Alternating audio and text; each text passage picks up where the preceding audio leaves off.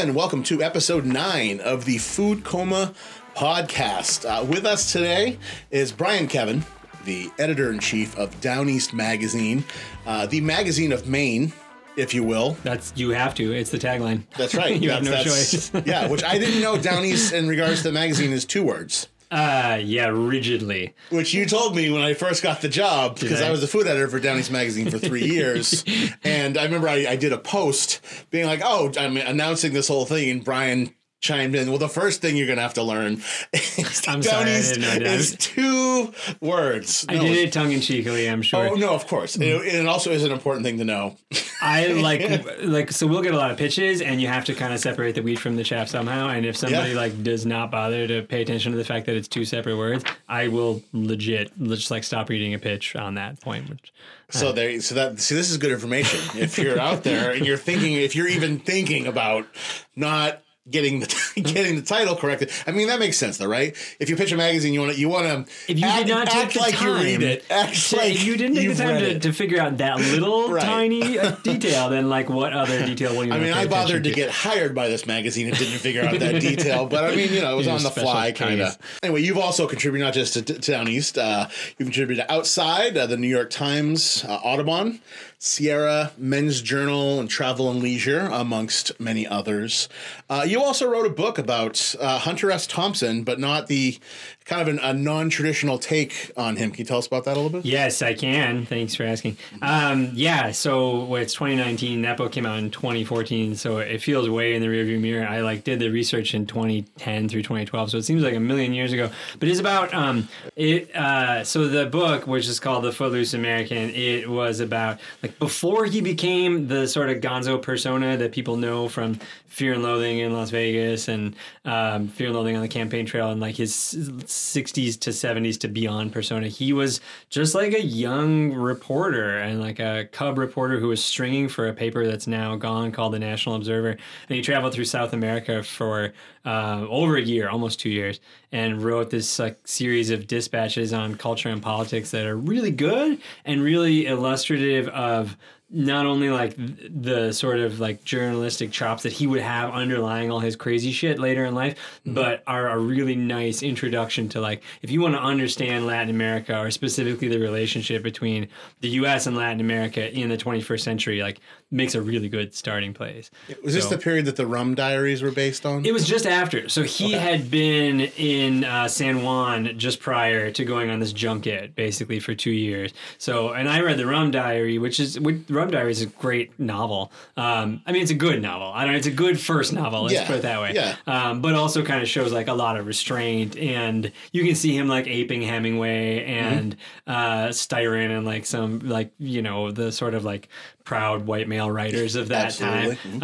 But I think people think of Hunter Thompson and they think of this gonzo caricature maybe, but he was they all legit, think Fear and Loathing, essentially. Yeah. But he was a terrific foreign correspondent before any of that ever came around. Even when he was gonzo, the amount of work that man got done, for sure, given the amount of chemicals he ingested, and was able to get his work done. I mean, that's a he tapered, I think that you can look at his output in the later 70s onward and definitely see him kind of wearing down under the influence of drugs and alcohol. He wrote some good stuff periodically from that point on, but his early writing, I mean, so the period that I was covering with him was pretty straight reportage, even though I think it was insightful and you could see the glimmers of a creative fucking prose stylist or whatever.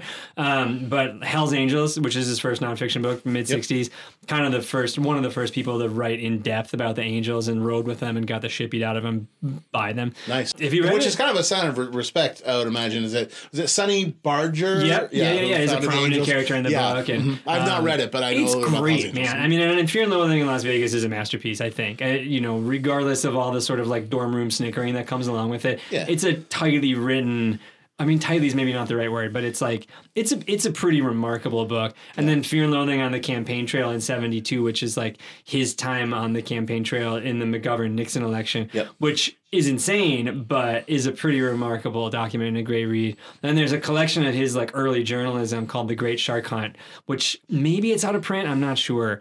And it includes a few pieces from his South America reportage, but stuff he wrote for Playboy and Rolling Stone and Scanlans and other stuff. I mean, I think that stuff withstands the test of time. Later in life, meh.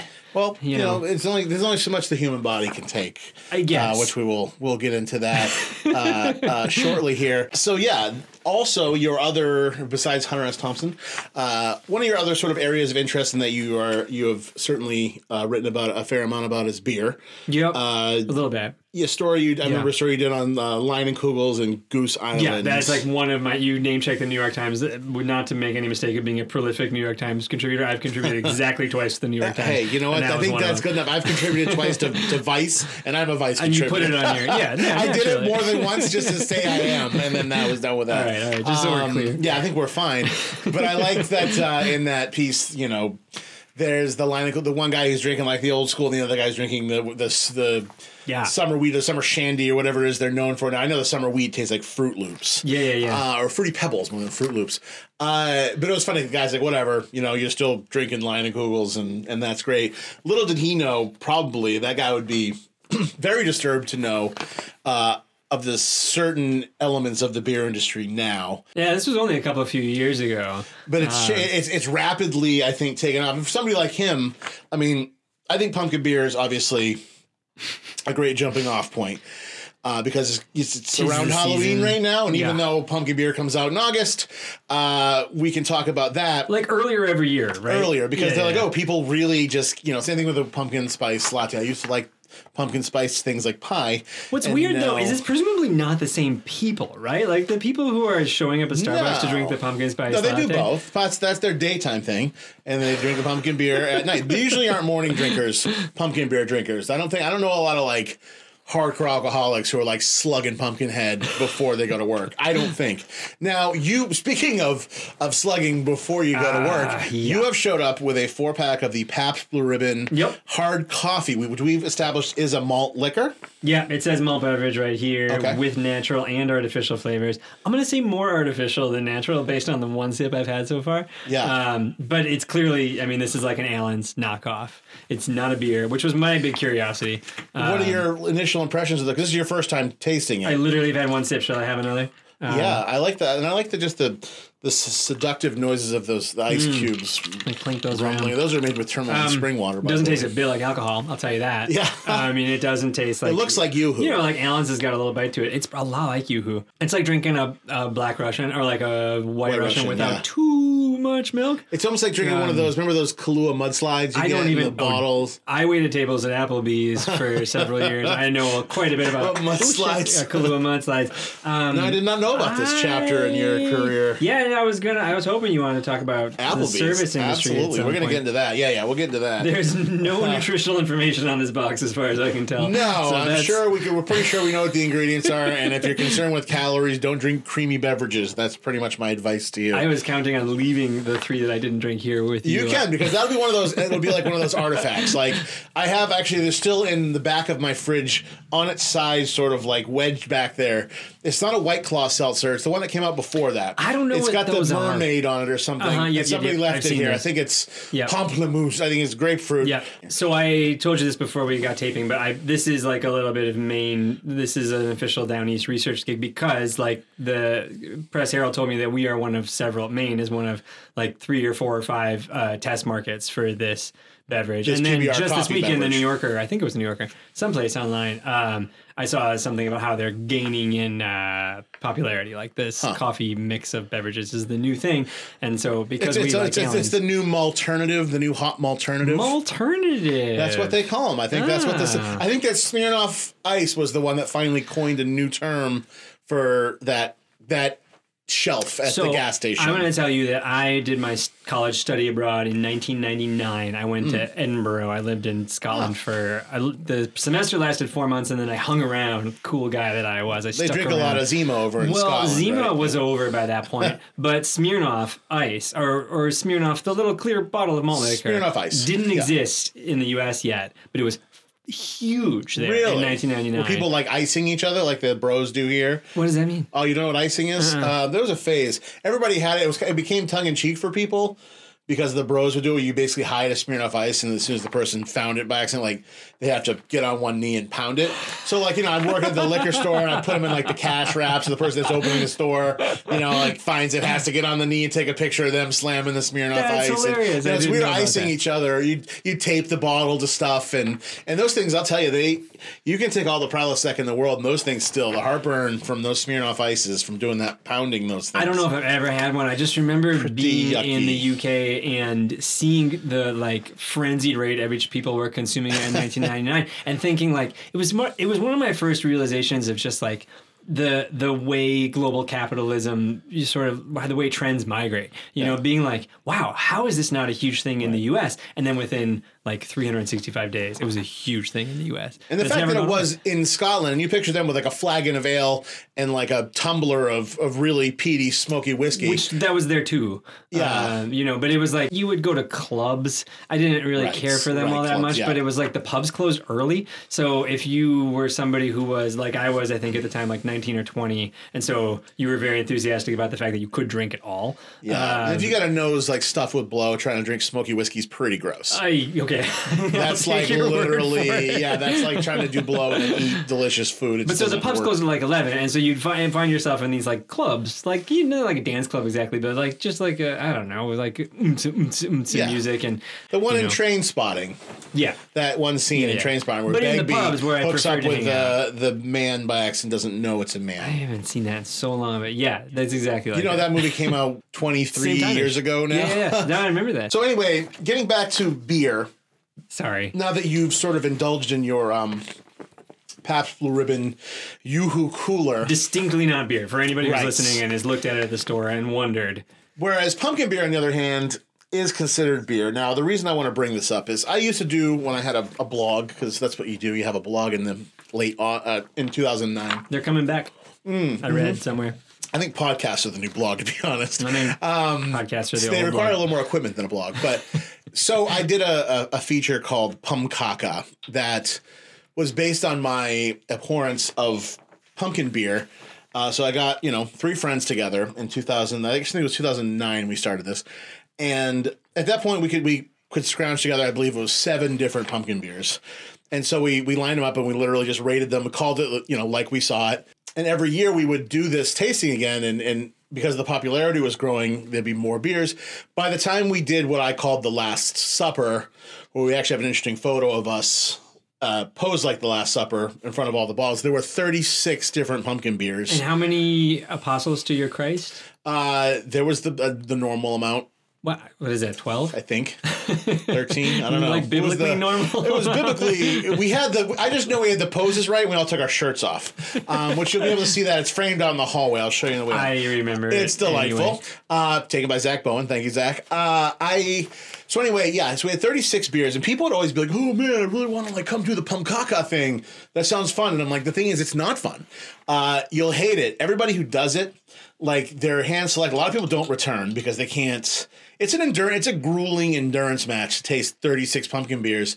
And at the time, I wasn't even drinking. I spit on that last one, every single one. That's and I impressive. still was like, the good thing is it wasn't tempting to swallow them. So I was just like, they're vile. So what I thought I'd do, because it's close to Halloween, because I'm not going to do another Pumkaka tasting because I promised all of my friends I would never do that to them again.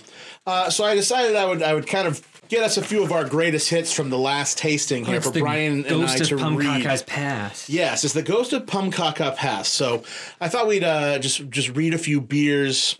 So we're gonna name the beer, and then I like to cite what either the literature on the packaging or the website is, so how they view the beer, and then we get into how the judges actually felt about the beer, so you can get a feel for Pumkaka, which if you want to read the whole thing, just go to joericcio.net. Oh, you've got this up there? Yeah, all of them are on there. Did you make media out of it? Did you make a video or? No, they're all just written. Yep. We didn't make a video. Back in the days, you can literally, but all of them are. But correct me if I'm wrong. This concept gave birth to the Too Much of a Good Thing. Kind of. column? Actually, kind of. Yeah, Dispatch. Yeah, I told you how much I admired that. I loved doing that, and it did. As far as the endurance part, people being like, "Oh, I'm going to taste 26 cans of tuna side by side." Yep. It's not easy. It definitely gave rise to that because it's fun because that's really the only way to really accurately judge 36 different kinds of the same thing is to taste them all side by side. So I thought I'd start with the classics. You know, Pumpkinhead I think is the one that most people throughout this whole country, I think, know about Pumpkinhead. At this point, it's made by Shipyard Brewing right here in Portland. So these are what the entries would kind of go like. Now, what the brewery would say is that Shipyard Pumpkinhead Ale is a crisp and refreshing wheat ale with delightful aromatics and subtle spiced flavor. A seasonal favorite.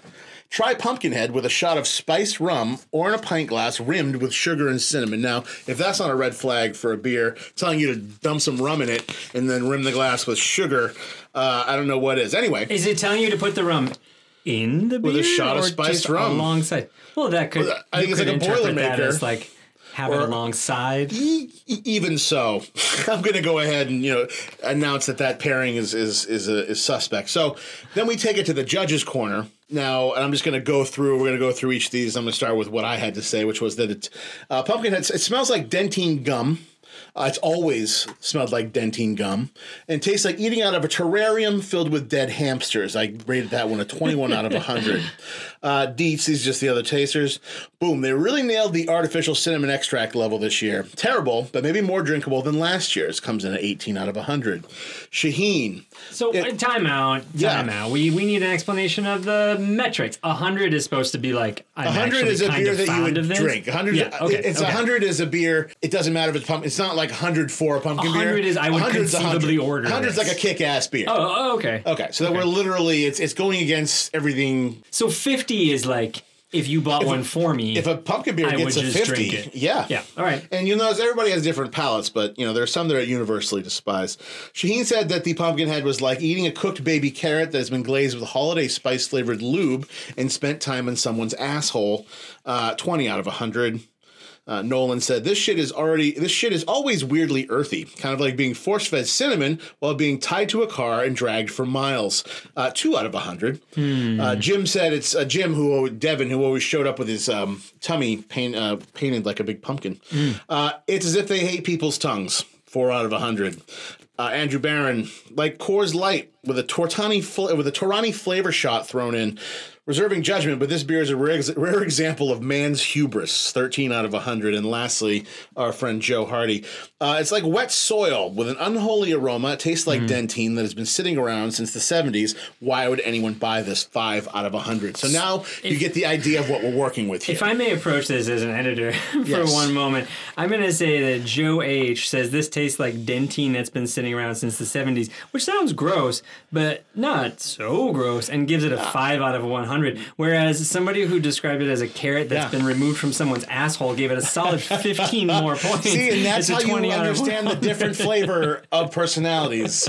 Everybody's palates, it's all subjective. On a subjective it's scale. all subjectivity. It makes you wonder what Shaheen's 0 would be. Well, we'll find out maybe. Given that the ass carrot got we'll go ahead and read 20. one of the ones that I've highlighted for you now. You get to choose. All right. Oh, I do? Yep. Okay. I'm going to begin with Southern Tier then. This is the Warlock Imperial Stout. Cool name. It's a stout, so if you're going to put pumpkin in something, you might as well put it in a beer that's got like a certain like largeness to it. Because I've had the Pumpkinhead. That's an ale, right? I mean, that's like they call it an ale, yes. All right, so the brewery says Warlock is brewed to enchant your palate on its own, and also to counterpoint our Imperial Ale, Pumpkin.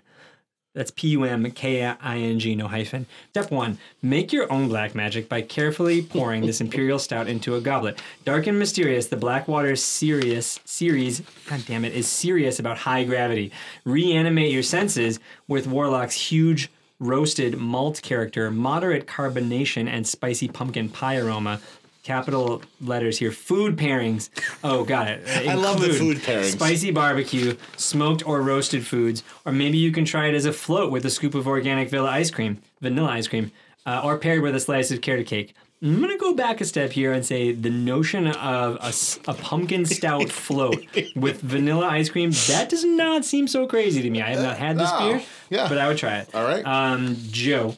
said, "This is like rifling through a box of Fanny Farmer chocolates and discovering each one has been bitten in half by an inebriated clown. It also reminds me of vanilla E.T. breakfast cereal." Yes, from the 80s. Suitably retro. 6 out of 100. I'll point out that's 14 points fewer than the ass carrot, just for anybody keeping score.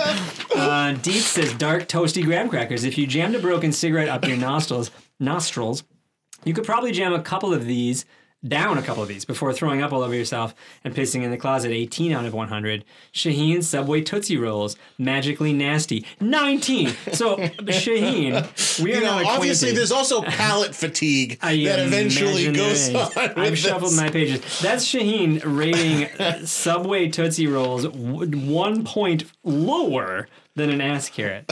Mark, so much vanilla. So, period, much, period, vanilla, period. Like eating a vanilla candle. I mean, I love vanilla, but I don't want to eat my way through a Yankee Candle store. Jim, all caps, many repetitions of letters here. Vanilla. But a solid 65 out of 100. Yeah, he likes the vanilla, I guess. You know? Nolan says, "I can almost get a bit of hazelnut through the full-on assault of burnt chemicals." 10 out of 100. That's 1 out of 10 if you know your fractions. Baron says, "Does Axe body spray make a graham cracker fragrance?" So bad. 15 out of 100. Joe H says, "Like stale..." What is that word? Hydrox cookies? Hydrox. They were like the other Oreos. Oh. There were certain families. We were an Oreo Oreos family. families and Hydrox families. We were also an Oreos family. So can I ask, how was this feedback recorded? Did people write this, or did they say it out loud? They were all given either notepads or told to write in their phone and send it to me, and I compiled, and I chose the... Wait, because you weren't doing it in real time together in a room? Oh, we were. Oh, But as far as, like, I went back and wrote this whole thing. Got it. Like, everybody did their notes, then I put all the notes together and, you know, painstakingly but lovingly handcrafted these posts. I'm actually going to go with the other Southern Tier Brewing, and we don't have to do all these. Oh, there were 2 Southern Tier breweries? Yeah, there's also the Imperial Pum King. Now, if I'm not mistaken, this was the one... Or at least people like this is like one that's in demand. Like people will be like, "Oh my god, the Pum King is out." I think it's our allocated. Senior editor Will Grunewald spoke up for this when we paired the two of you up for a front of book item. Yes, I think he liked the Pum King. Yeah, I think so too. So the brewery says, Southern Tier Brewing out of Lakewood, New York. What the brewery says: All Hallows Eve is a time of year when spirits can make contact with the physical world, and when magic is most potent. It is thought that we harness this magic to brew our powerful pumpkin ale. Not so, but it is with great respect to the magic of their trade that our brewers produce this fine beer. Take a whiff of this complex ale, and your journey has just begun. At first sip, a magical spell will bewitch your taste buds. Yet another victim enraptured by the pumpkin. I just want to point out that whoever wrote that probably makes like $20K more than I do. I know they do. They're like, "Oh, this copy looks good." They're like, "Oh my god, I'm so past deadline. I'm really hungover." These guys don't actually read this, right? Like, nobody's ever going to read this in a podcast, right? So how did we feel about it? Let's see. I said that this tastes like eating a toilet seat that has been in use by the Imperial Pum King for several years. I give it a 2 out of 10. Out of 10? I thought we were on a 100 scale 100. here. I put 10 for fun. I'm at 100. Whatever. You get it. Deets, that nose is so fucking awful. It's like vanilla spice air freshener, the plug-in kind, jammed into my glass. The overt alcohol whips the flavors alluded to by the bouquet into a frenzy that is just plain gross. Who would intentionally purchase this a second time? 9 out of 100. Shaheen, smells like the Glade air... So again, the air freshener a lot. Smells like the Glade air freshener at a shitty bodega and tastes like the fluoride they made you use in 3rd grade. 10 out of 100. Well, it's funny. Air fresheners are where we go to with like weird synthetic. And I guess they're definitely because that's what you're sniffing. Anyway, it's a strong sniff. Mark, the smell is off-putting. It makes me want to cry. Fake hazelnuts soaked in whipped cream vodka. Okay, I may be crying right now. 5 out of 100. Nolan says, "Why does this always smell like artificial hazelnut? This shit must have been aged in the stump where the headless horseman's head once was. Aggressively offensive. 1 out of 100. That's good. Jim, fuck my life like Nilla wafers soaked in toe cheese. Tastes like gangrene smells. 8 out of 100. Doesn't like the vanilla there. Andrew Barron, really boozy. Smells like vanilla-flavored pledge. Like Frangelico and Pumpkinhead had a disgusting baby. Fuck. 8 out of 100. All right, I'm doing Woodchuck Private Reserve. Now, the Private Reserve, so this is the Cider Makers Reserve. I don't know if you've been to the Woodchuck headquarters in Middlebury, Vermont, but there's a big building that anybody can go in, and then if you go around the back, you got to walk through this beautiful grove of apple trees, obviously, and there's a tiny stone building. It's been there since the colonial era. and there's like an old man. It's the Red Skull from Avengers who is there, and he's wearing a robe, and you have to kill someone you love in order to get into it. Yeah, this is an Avengers movie reference. And then if you get back there, you can taste the Private Reserve. The cider, he says, this is where they keep the good stuff back there. Every once in a while, you stumble upon something glorious. That something just so happens to be our Private Reserve pumpkin. We have combined our signature taste with a refreshing pumpkin finish. Limited to just 2.5 hours on the production line, this is a true connoisseur's cider. 2.5 hours on the production. I don't know enough about mass-produced cider to know what the normal amount of time on the production line is, but they've obviously hurried this one through. Judge's Corner. Joe said, if you constructed an outhouse entirely from Tootsie Rolls, you'd get a good sense for the aroma of this cider. Holy Christ, this is wretched. 2 out of 100. So just time out. This is not supposed to taste like beer, presumably. No, it's a cider. Okay. Right. Dietz said, oh God, it's like melted Parmesan shake cheese. Metallic, tons of diacetyl, sweet and crappy, 4 out of 100. Shaheen said, green apple Zima vomit nose, tastes like old candy from the Dream Machine. I don't know what that is. That was an arcade that was in the main mall circa 1990s. Again, we can point out that Shaheen rated this 5 points more than the ass carrot. Yeah. I am really curious about this guy's taste priorities. Mark says the smell is flat out offensive, like a vomit-covered Tootsie Roll. Sour, but I don't think it was on purpose. 5 out of 100. Nolan said, if an apple-flavored Jolly Rancher got fucked by a woodchuck, this would be representative of the mutated offspring. 8 out of 100. That's an aggressive review for the cider maker's reserve. That is. Yeah, it kind of makes you wonder about the private reserve. Stuff that's the stuff that he keeps for himself. So, all right, we're going to finish it. Well, I've got 3 more. Oh, you got more? Yeah, smells like Starburst flavored cheese, says Jim. Tastes like sour walnuts and has no carbonation, 12 out of 100. I had a sour walnut. It's a still Private Reserve pumpkin cider. more of a sweet wine. Baron says, I mean, it actually smells like a bathroom and tastes like a pumpkin spiced urinal cake. 10 out of 100. Joe H says it smells like a Jolly Rancher apple candy stuck to the floor of a bathroom. Processed fruit taste.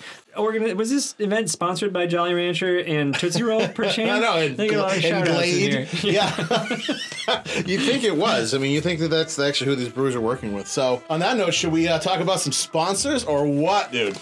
Well, who are they? I don't know. Yeah. I mean, I think if you've been paying attention to the conversation so far, you'll know the integral part that Tourmaline spring water plays in my life, because I do drink at least 4 liters of water every single day, and that's probably why I'm still alive, given the amount of alcohol that I was consuming. What are we supposed to have? How does it? There's a formula. I don't know. I just drink it until I can't. I only drink water and alcohol, so right now I just drink water and black coffee. That's like, I don't drink soda. I don't drink anything. Wait, why black? Sorry, I don't mean to take away from Tourmaline I just like the way the coffee tastes. Huh, okay. And I make the coffee with the Tourmaline spring water, so it's not affected by the tap water flavor, which is a big deal because coffee is a large percentage water. I think if you've heard this podcast enough, you know it is pure, unfiltered water, straight from the spring. It's very clean. Just very pure tasting. It's delicious. They also do, you'll see next to you, the Amethyst Elixirs. They're CBD drops. It's a pure gem grade, which is a fancy way of saying it'll get you fucked up. I don't know if CBD does that, actually. It doesn't really get you fucked up, right? But it is water soluble, so it hits the bloodstream fast. I've never been the type that it calms me down, but that's probably because I have such a large tolerance for alcohol that things like CBD don't have any effect on me. Anyway, it makes anything you put it in taste like delicious marijuana water, or just dab some on your tongue. Feel free to enjoy. And lastly, they have a company. The third company in the umbrella is Living Nuts. The S is a Z with the nuts, and they are actually hand sprouted. Organic nuts, hand sprouted rather than being roasted, so it's a 2-day process rather than a 15-minute process. This preserves the nutritional value of the nuts, as well as giving it a very pleasing kind of meaty texture, and they have a bunch of flavors of that as well. We don't have any in the studio today, but I can guarantee you, if you've listened to past episodes, that they are delicious. Also, I think most people, it's fair to assume, have been to Bob's Clam Hut in Kittery. I mean, it's a pretty iconic Route 1 fried clam spot. Now they have a spot in Portland on Washington Avenue.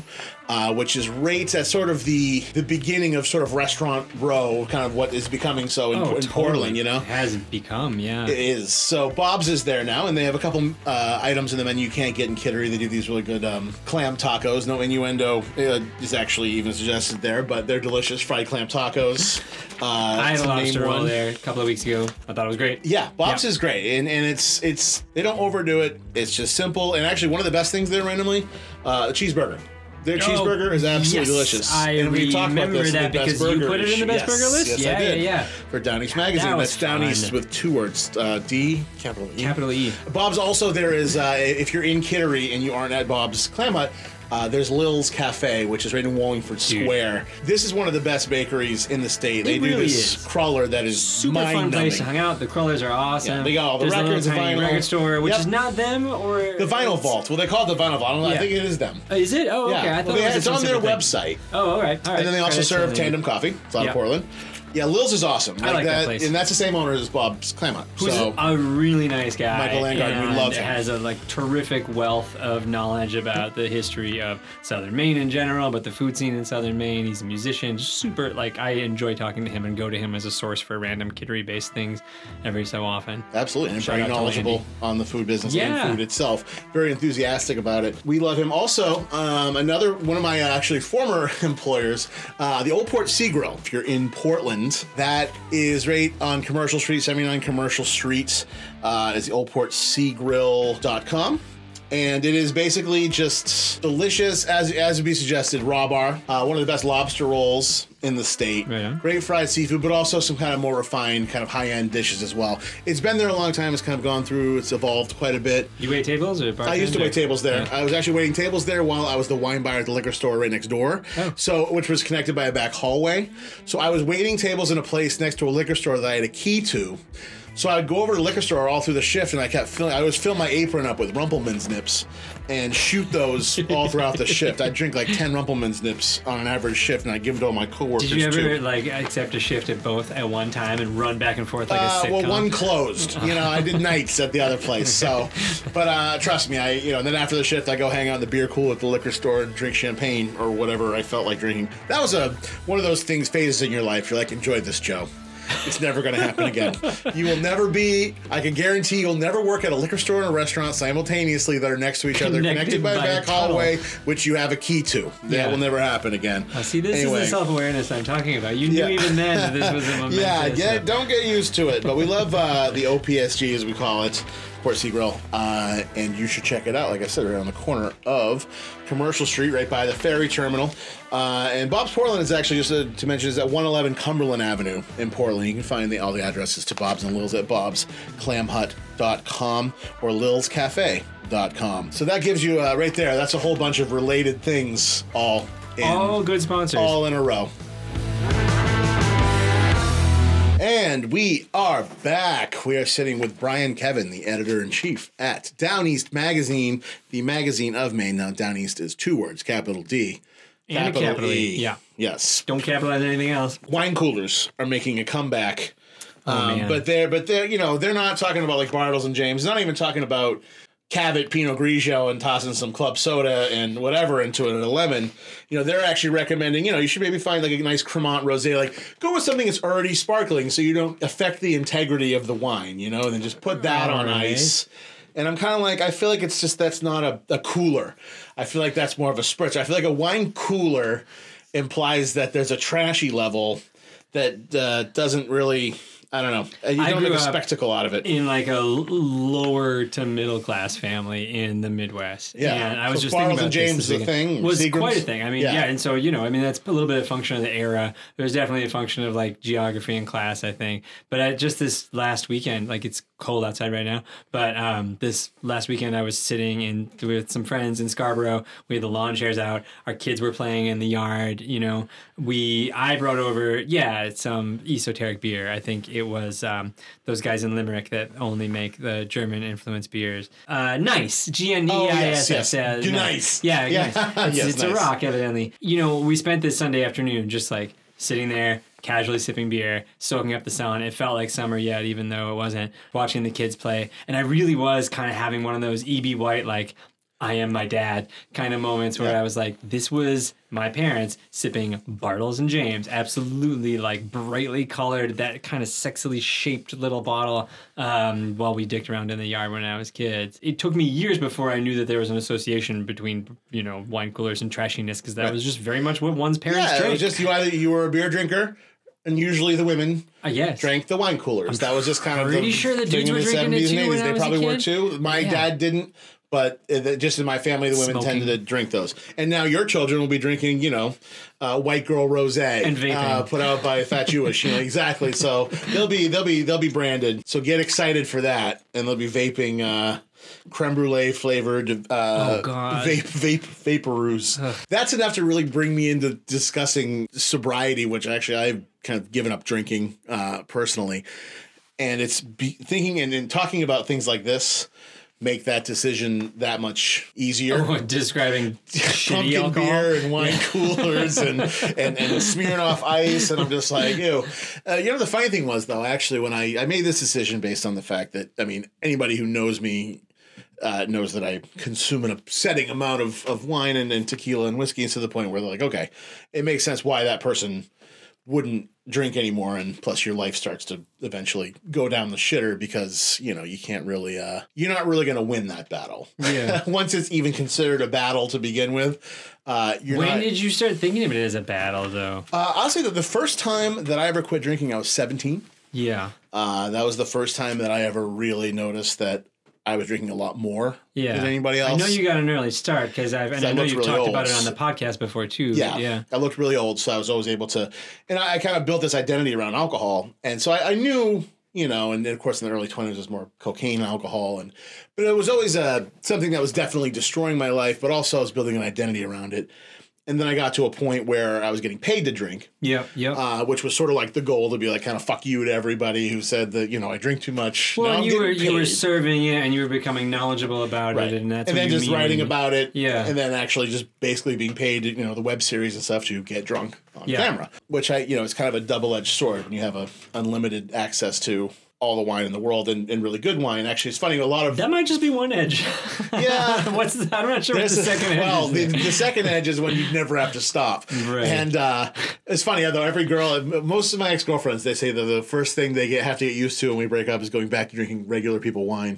Like, God, this is what regular people drink. It's not all delicious. This kind of sucks. But it was also funny, when I finally made the decision to stop, and I had to, seek assistance in this. Just couldn't really do it alone, because it's just very difficult. There's a lot of factors in play. The ego, being actually addicted to your feelings. It's not even really the alcohol. It's like what it sort of lets you bury. I believe that. Or suppress, and that doesn't get better.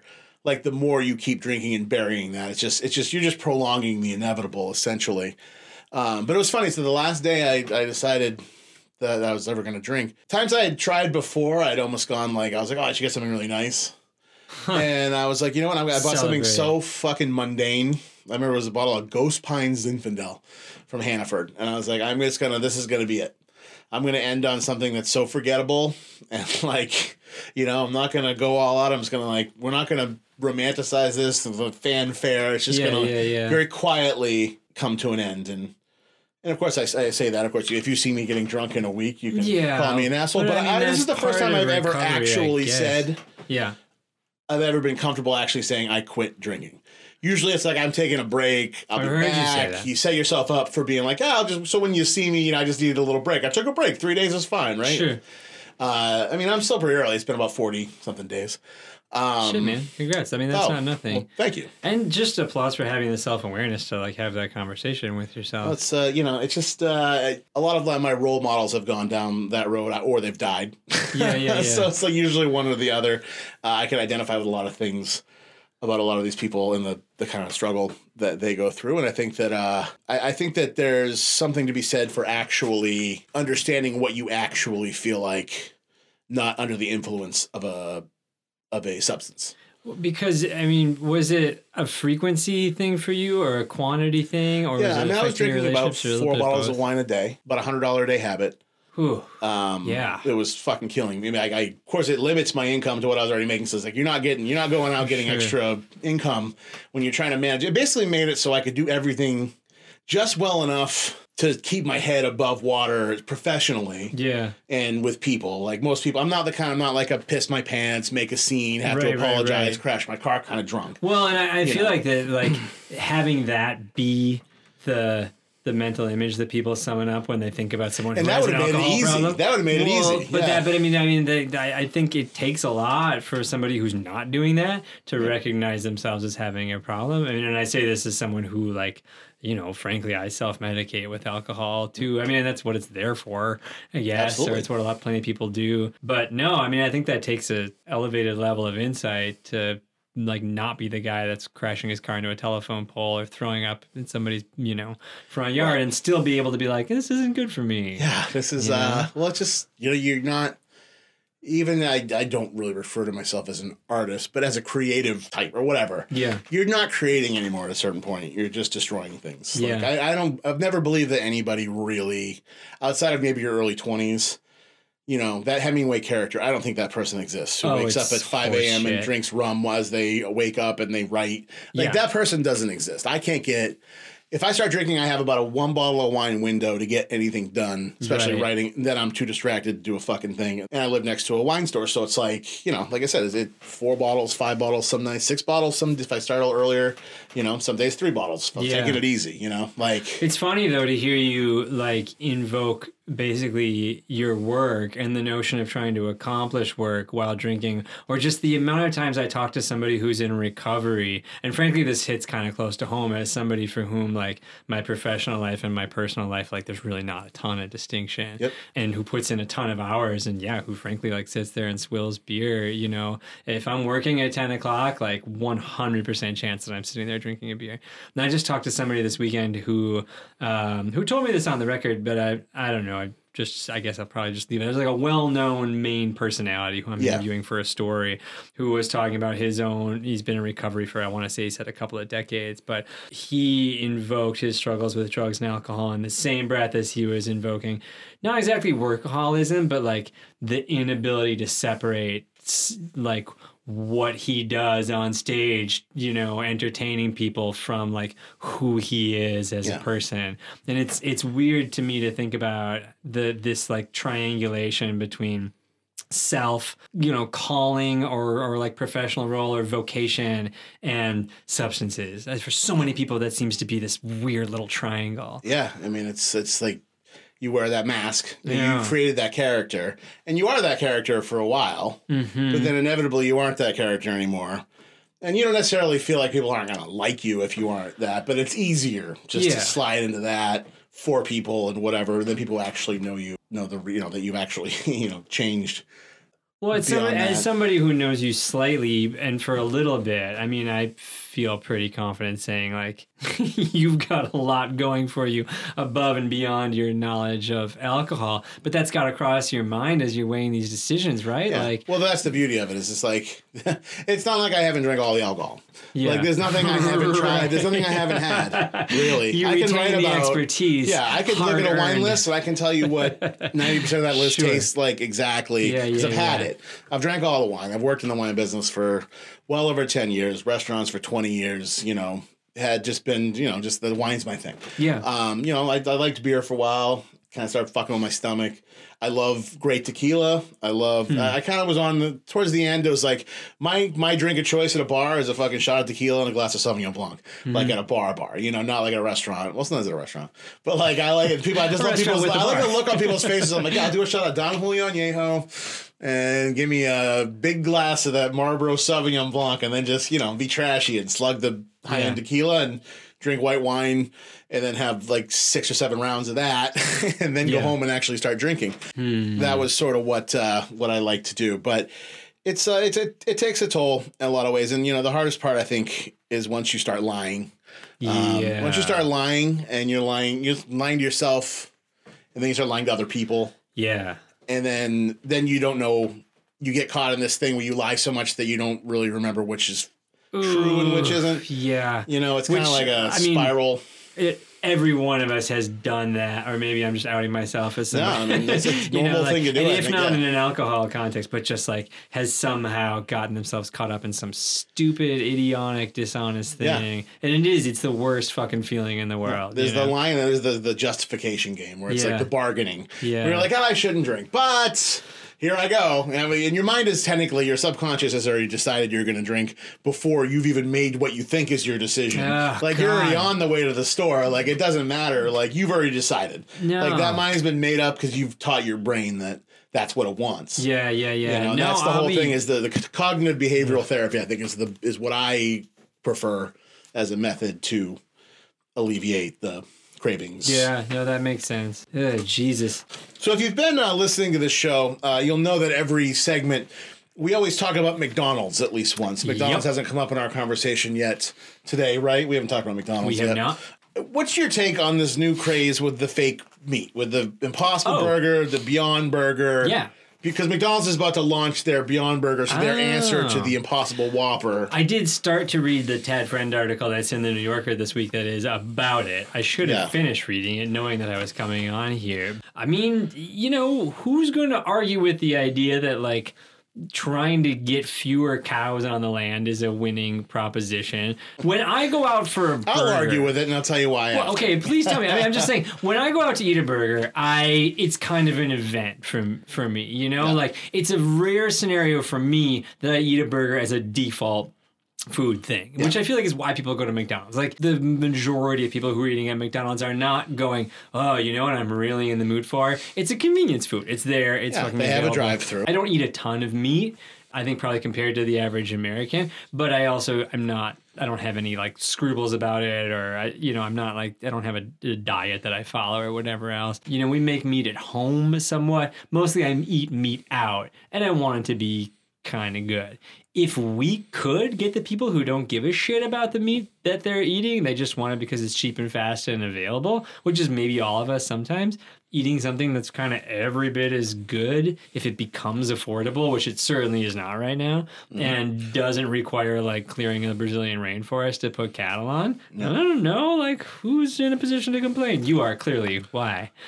I mean, I'm not in a position to complain about the rainforest, so let's just be upfront about that. No, I think that it's well, first of all, I'm fascinated with like all of these vegetarians and vegans and people who are like, oh my God, it's like a burger. Like, everybody really needed that cheeseburger fix. It's funny to hear everybody so enthusiastic about it to begin with, and most people want to give you their opinion. It does taste just like beef, and I'm like, well, that's fantastic. I will say I like veggie burgers. Yeah. And if I want a non-meat burger, I don't like them as a meat burger. substitute. I sort of like them as their own as a veggie thing. burger. Yeah. I used to go to this place in Boston called like J.M. Curly's, where I get one veggie patty and a beef patty with a fried egg and cheese, and it was delicious. Nice. That sounds amazing. It was delightful. Now, the thing is with these patties are loaded with shit. Like, if you look at the ingredients, there's definitely at least 10 ingredients in each of these Beyond Burger and the Impossible Burger. I got one of them from Hannaford at one point earlier this summer and made them on the grill. And it was like $18 for 2 patties. Jeez, I did not realize it was that expensive, because that makes my next point even more relevant. Because, see, I'm like, you might be against, if you're a vegetarian, not so much because of a religious or just taste preference, which is perfectly fine. If you're doing it because of the humane treatment of animals. Sure. I feel that rather than buy this chemical patty that's produced in a factory, I think it's much better to support a local farm that treats their animals very humanely. Sure.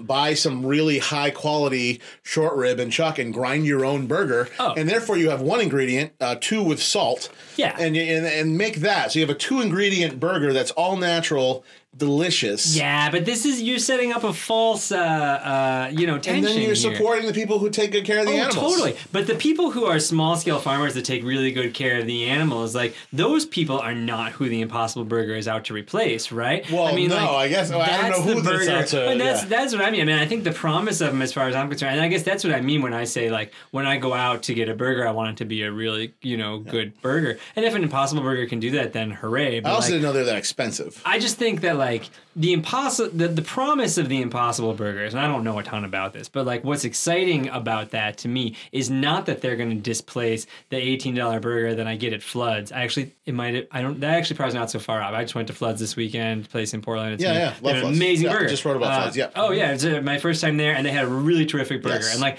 I don't know where that meat came from. I'm not even sure if it was on the menu. Is locally sourced meat. They grind it I themselves. assume it was, right? I don't want that replaced with an Impossible Burger. Right.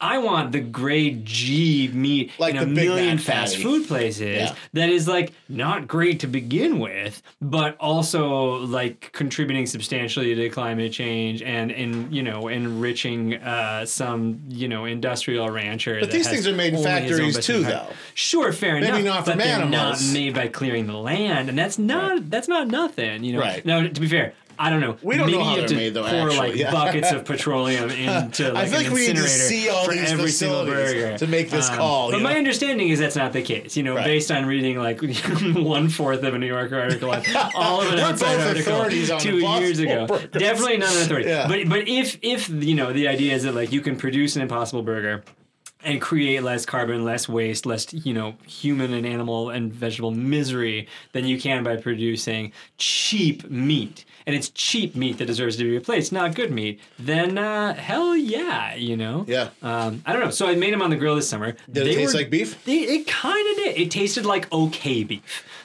Like the kind of beef it's supposed to replace? Kind of. Okay. And that's just All right. it. Well, then I think it's served its purpose. Then. I think so. All right. I've never had really one. Expensive, so I need to, before I get all judgy. I mean, I'll be judgy anyway, but I think I got to find out for myself here. Maybe I'll get a double cheeseburger with one Impossible, one Beyond patty on there, and I'll just, that's how I'm going to roll from here on out. You heard it first. If that's our obligatory McDonald's mention, by the way, I'm super relieved because, as you know, I've listened to this podcast, and so I knew that was coming, and I don't eat it at McDonald's often enough.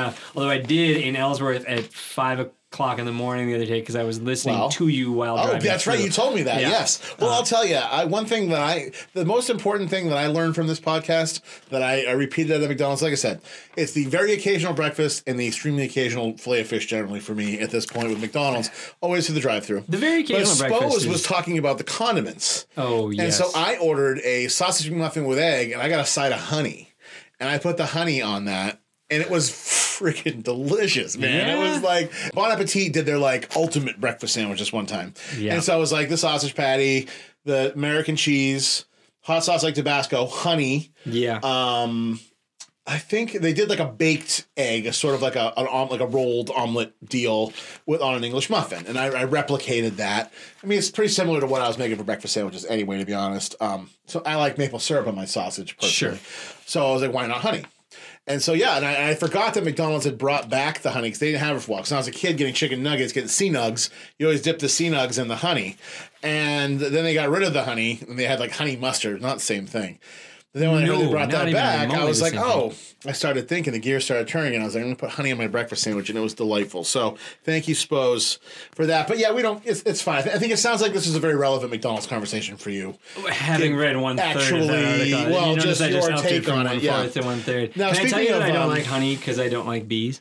And I just avoid honey on principle because I think bees are little fucks that contribute nothing to the world. The bees? Yeah. The bees are the most important animal in the world. I thought that's what people were saying. That's what everybody claims, but I don't go near them because they sting. Because they sting. And when I was, how old are you? The only person really against the bees. This segues perfectly to the next thing I want to talk about.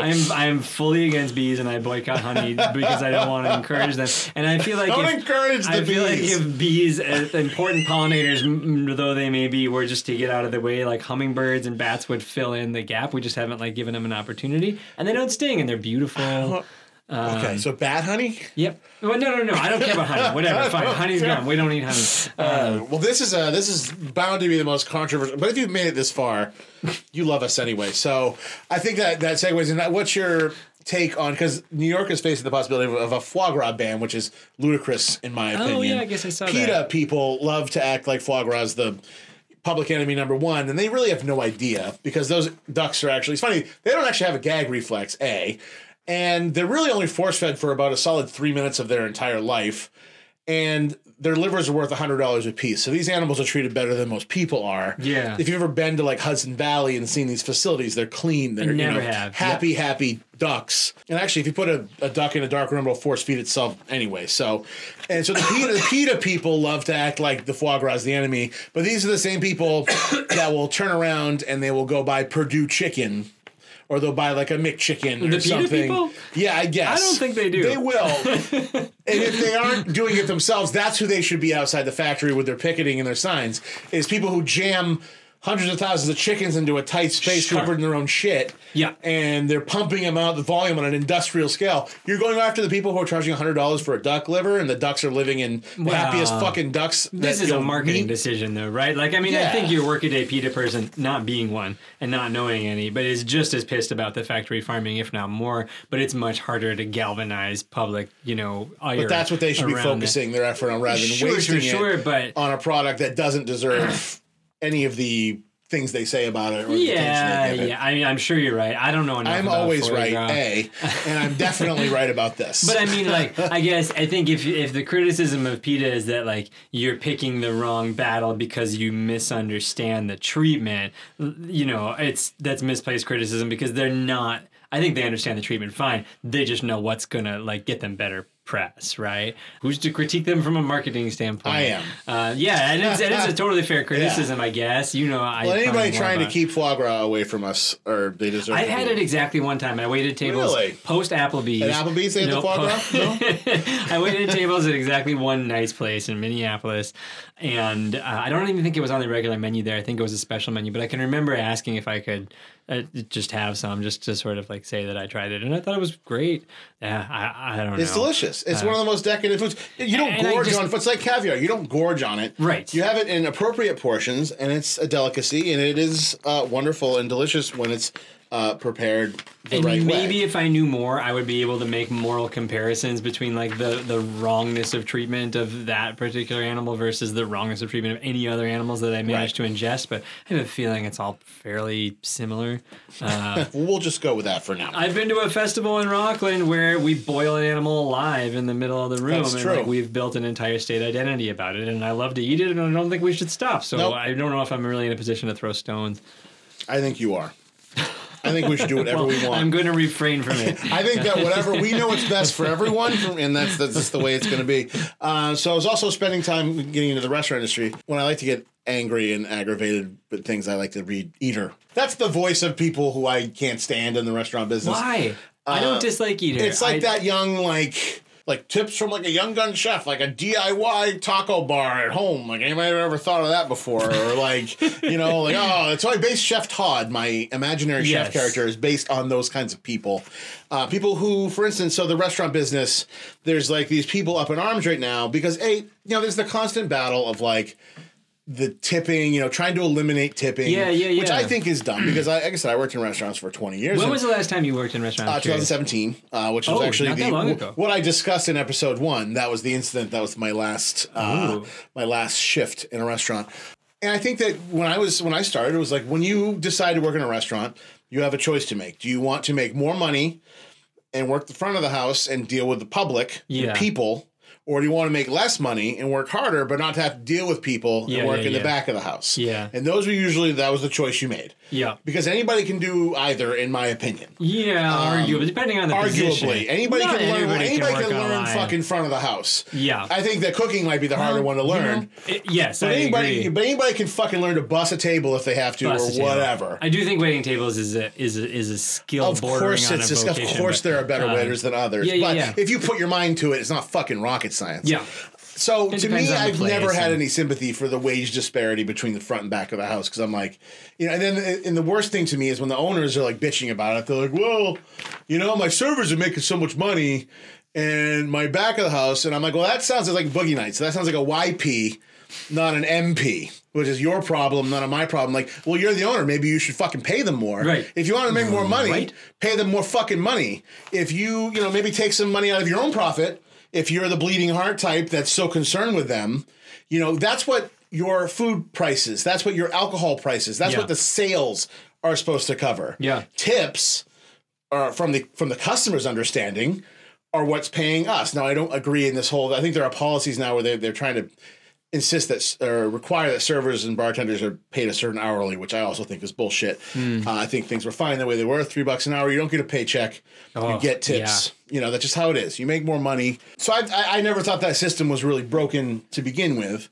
And like I said, and then the people being like, well, what am I supposed to do? Like, well, just you have to give them a raise is what we call it, is when, because no other industry do people whine like this. There was this whole thing on Eater where people were all bent out of shape because a notable sports writer in Chicago ate at a place. And apparently on the check, these people put a surcharge. Yeah, for healthcare. That said health insurance. Yeah, this has been a thing. So the guy was like, what the fuck? It was like $1.68. I mean, it's not like the amount. Yeah. But it's just like... No, I saw this going by this week, and of course, everybody jumps on him for like being cheap. And I'm like, no, like, why do you have to put that on there? Yeah. Like, why don't you just build that into... Pay for the health insurance by all means, but just build it into the prices or like... Well, and so... Build it into something else. You don't have to list it on a fucking check. You don't go to like Books A Million or fucking the bank or whatever. Or you don't go to like...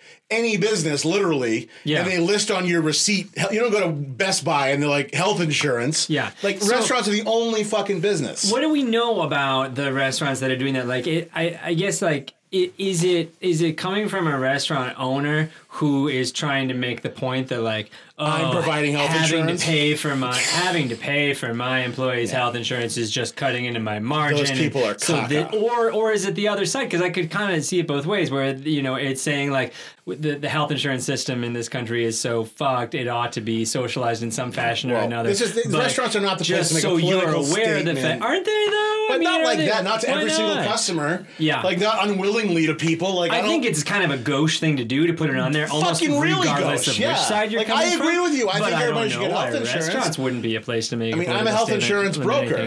I understand that the industry is fucked and the prices are fucked. I get that part. Yeah. But I'm like, you don't have to put it on a check and label it as such. Yeah. Just put anything else. Yeah. Or just raise your prices by 50 cents a piece. Right. And that'll already be more than the $1.68. It's like nobody wants to see that on a restaurant check because but I mean, are they doing it because they know nobody wants to see it and they want to confront you with it so you're aware of the cause? Which is like, then if people get riled up, then fuck you if you're upset about that because you're trying to upset people. Yeah.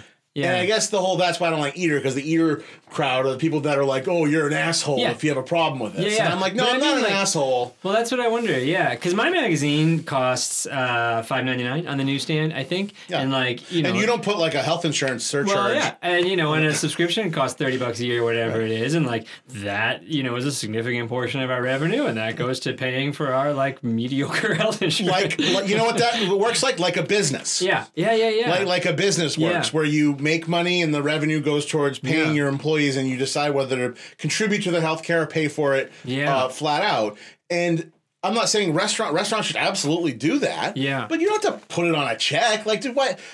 For what? For $1.68, and you're like causing this whole thing. It's like, we don't know if the person that put it on that check that got all the Twitter attention this week. We don't know if the owner of that restaurant is like, feeling the burn and like advocating for single payer, and that was their way of saying like, look at what a fucked up system this is, or if they're like indignant that they have to pay for it, and it's their way of saying, I won't do it, you have to. It sounds like they're indignant, but they're also showboating that they pay for it. Interesting. That's what I think. Like, look at me, I take care of my employees. You should help me take care of my employees. Yeah. And you know what are you saying? You don't want my employees to have health insurance? There. Right. Yeah, I'm helping you. That's how business works. I'm helping you by being a fucking patron. I'm remembering something about this, though. It did say it was a voluntary charge, right? Well, right. And it's like, that's pretty interesting. And why would you put a voluntary charge on a check? That is so stupid. That to me says it's somebody who's not like trying to make a point about the fucked upness of the system and like advocating for a better way. That to me, by making it a voluntary charge, says to me it's somebody who like doesn't care to pay out of their revenue, and so is saying like, hey, be a good person and pitch in. Well, it's like there was this coffee shop on Congress Street for a while, and they were going out of business. And that's an abdication of your responsibility. And they had a fucking employer. jar out being like, save our business. Yeah. Donate money. And I'm like, well, we're already doing our part by being customers because that's how business works. Like, we're coming in. I'm not giving you extra. What business? It was called North Star Cafe. It was a coffee shop next to the Snug. But I'm like, I'm not giving you extra money because your business isn't doing well. I'm doing my part by being a customer. Well, this is not, not germane to media, because there's a couple of, websites I visit or publications that I'll visit periodically. I'm pretty sure The Guardian does this, actually, where, they're selling ads, they're presumably sponsoring events, they're doing whatever publications do to earn revenue, but you also get a little thing at the end of the article that says, if you enjoyed this, kick in an extra $3 or $4. I think that's perfectly fine. Do you? I've not really figured out my stance on it. I would not advocate I do, for because you know why? Because most people use the Guardian services for free. Oh, fuck yeah, they do. Whereas restaurants, I'm not eating their food for free or drinking their booze for free. I'm paying for that. Whereas I'm not paying. I love Felicity Cloak, and I think she's one of the best food writers out there, works for the Guardian. But what about music? What about Radiohead? I'm a Patreon for the hard times. Oh, interesting. Because it's my favorite thing I read every day. So I'm like, of course I'll contribute to this, because it's delightful. But you typically pay for a Radiohead album. I'm just going to take us back like 15 years to whenever in Rainbows? In Rainbows. I mean, that's 15 years, 20 years. Were they the first ones? They were the first ones to do that. They were the first ones that got a lot of attention for it, And you typically were accustomed to paying for that sort of thing. Well, it was worse when U2 just made you have their album. You know what? You don't even get to choose. We're just giving you the album. And now it's your problem. Ridiculous. Yeah. Did you ever? I never listened to it. Everybody was basically just desperately trying to get it off their fucking phone. I don't even dislike U2. No, but I was like, I don't want this album. That. Yeah. Who could actually be considered cool? Like, what I'll be listening to? That one that we all got for free. But look at Eater. I mean, here is a publication that's food-oriented that's put out by the Vox Empire that just bought New York Magazine, right? We know more about that business, I think. I do. Yeah, but that's newsy. I mean, that just happened this week. Like, the people that own Eater bought New York Magazine, which is this storied publication in our world. In the, city regional-ish world. I mean, they're a national magazine, but and have all these great web properties, but like ain't nobody paying to read Eater, and I don't know that advertising revenue or freemium models or like pay to get an extra podcast models are necessarily funding that. I think it's all venture capital. So from like your corner business that was a cafe, to the magazine that you're reading about this garbage, like nobody understands how to make money anymore. I mean, it's a weird era to be a consumer. Especially to make money in print, it's got to be a little creative. Yeah. Down East is lucky because they have a lot of subscribers, which most places don't have the luxury of having. We are in a weird position that 50%, ballpark, of our revenue actually comes from great, people paying to read the magazine rather than advertising. It's great in some ways. Yeah, it makes you a little bit like... it's pretty cool. And you'll probably have to cater a little more to... Well, you're like... You do, but that's kind of a privilege in a way, and you're recession-proof in a sense. Like, as long as people if people are still subscribing to your magazine, they're going to keep subscribing to your magazine. But I imagine you talked about this with Knowlton to some degree, or... Because, you look at Bon Appetit and they're like putting so much into video right now, these food videos. I know you want to talk about social media. I don't want to steer the conversation. You can go wherever you want. They're just doing a ton of these food videos, and they're expensive. They cost talent. They cost production. I think you pay to promote them, but like, do those make money? I don't think. What about Vice? Do. Do those make money? Everything on Vice seems free. Vice is the same deal, though. Vice is like venture capital because those aren't cheap. Those videos and those series they do. Yeah. And they just bought Refinery 29 this week, which was founded by Maynard. Incidentally, co-founded by Maynard, Pierre Gilardi. That just happened. There's been these couple of like high-profile acquisitions. So the key is mergers to kind of keep everything going. But it's all chimerical because it's mergers of publishers that are founded by venture capital and like have yet to produce a profit. I think. I don't know so much about Vox, but I think that's the deal with Vice. I think that's what happened with Dispatch, is what you're telling me. This is why I lost my job with Dispatch. No, I loved writing for Dispatch. Dispatch tried to do what these places aren't doing, which is like actually be a self-sustaining publishing entity, but that's a rare kind of thing these days. At this day and age, it's very difficult. And maybe that's the model that we're headed to, from your local cafe to your food-focused publication to your actual goddamn restaurant, which is like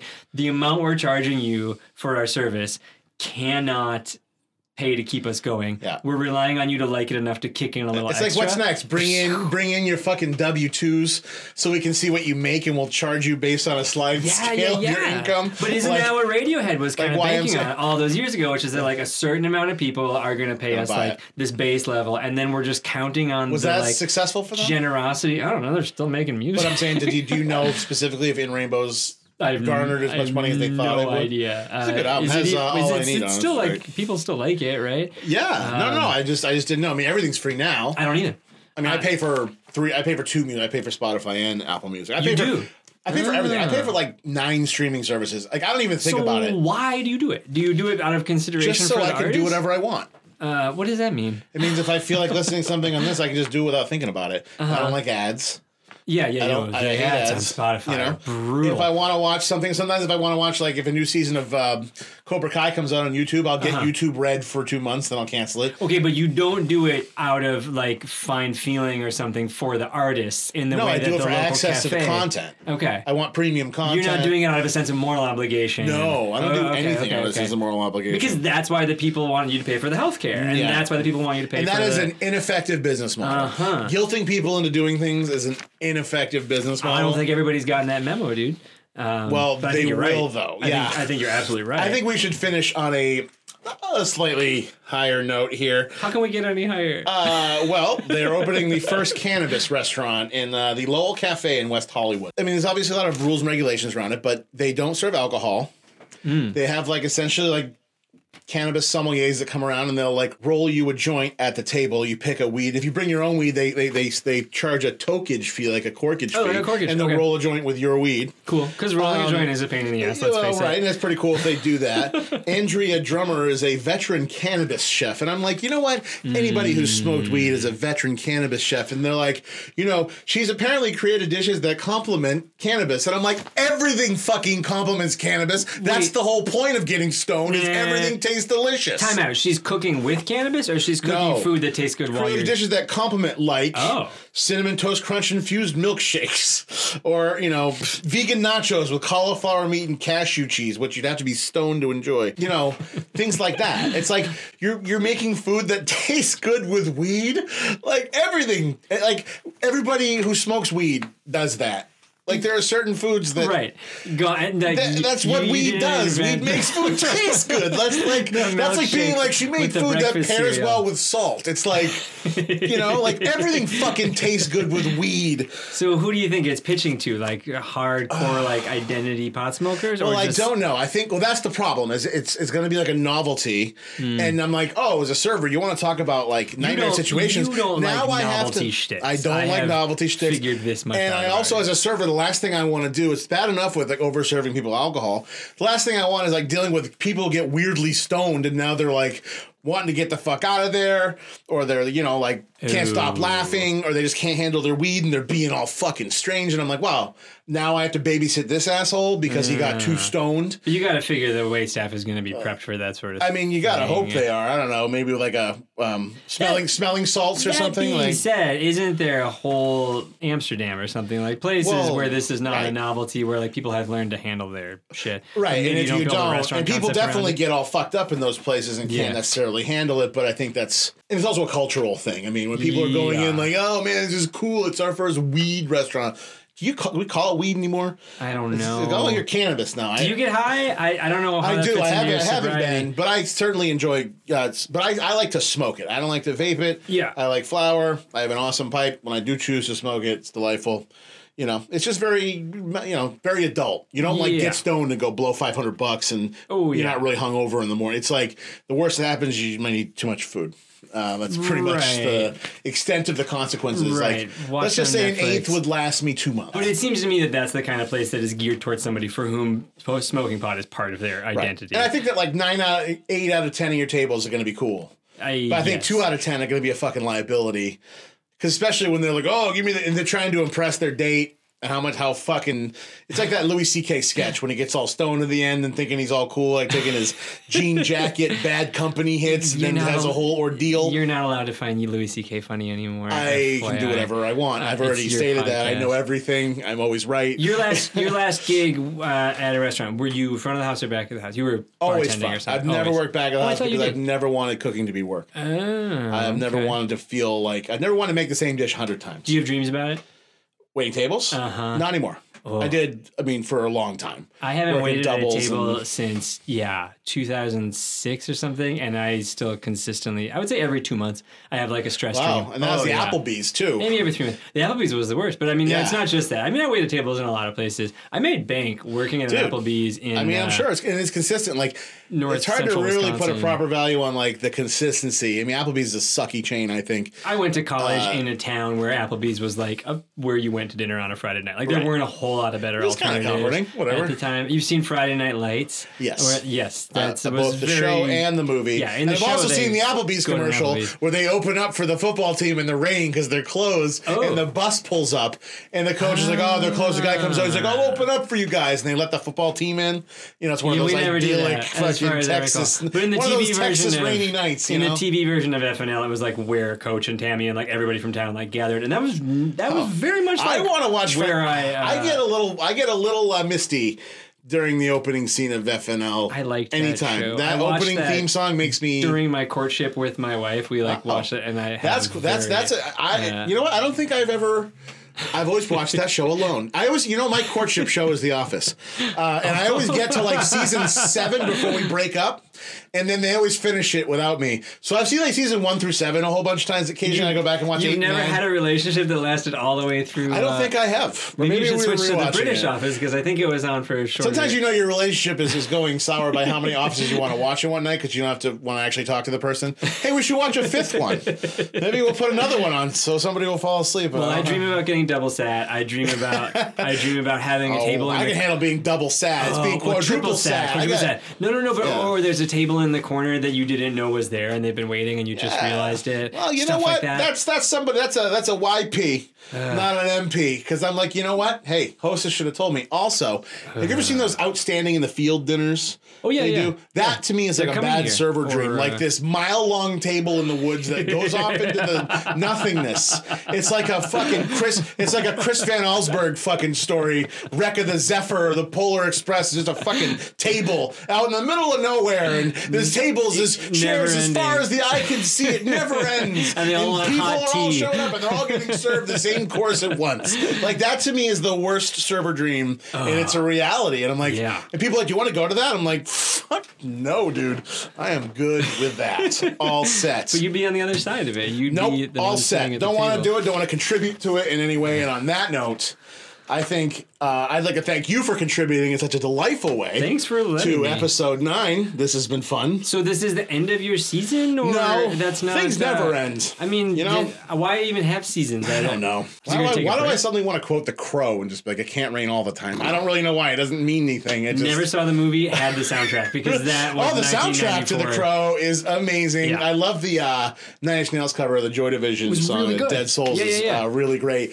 So yeah, we don't really know. We don't really talk about seasons, but you're not taking a break though. You're going to keep on. Oh, we're going to keep going. Because I like this podcast. Yep. I've told you that. We are going to keep going as long as we get help from our wonderful sponsors, which today we'd like to thank Tourmaline Springwater, Amethyst Elixir CBD Drops, Living Nuts with a Z, organically sprouted nuts, the Old Port Sea Grill in Portland's Old Port. We love them. Bob's Clam Hut in both Kittery and their new Portland location. And lastly, if you have not had a crawler at Lil's Cafe in Kittery, you need to go do that tomorrow morning. They're really good. You have to do it. I'm Joe Riccio, and this is the Food Coma Podcast.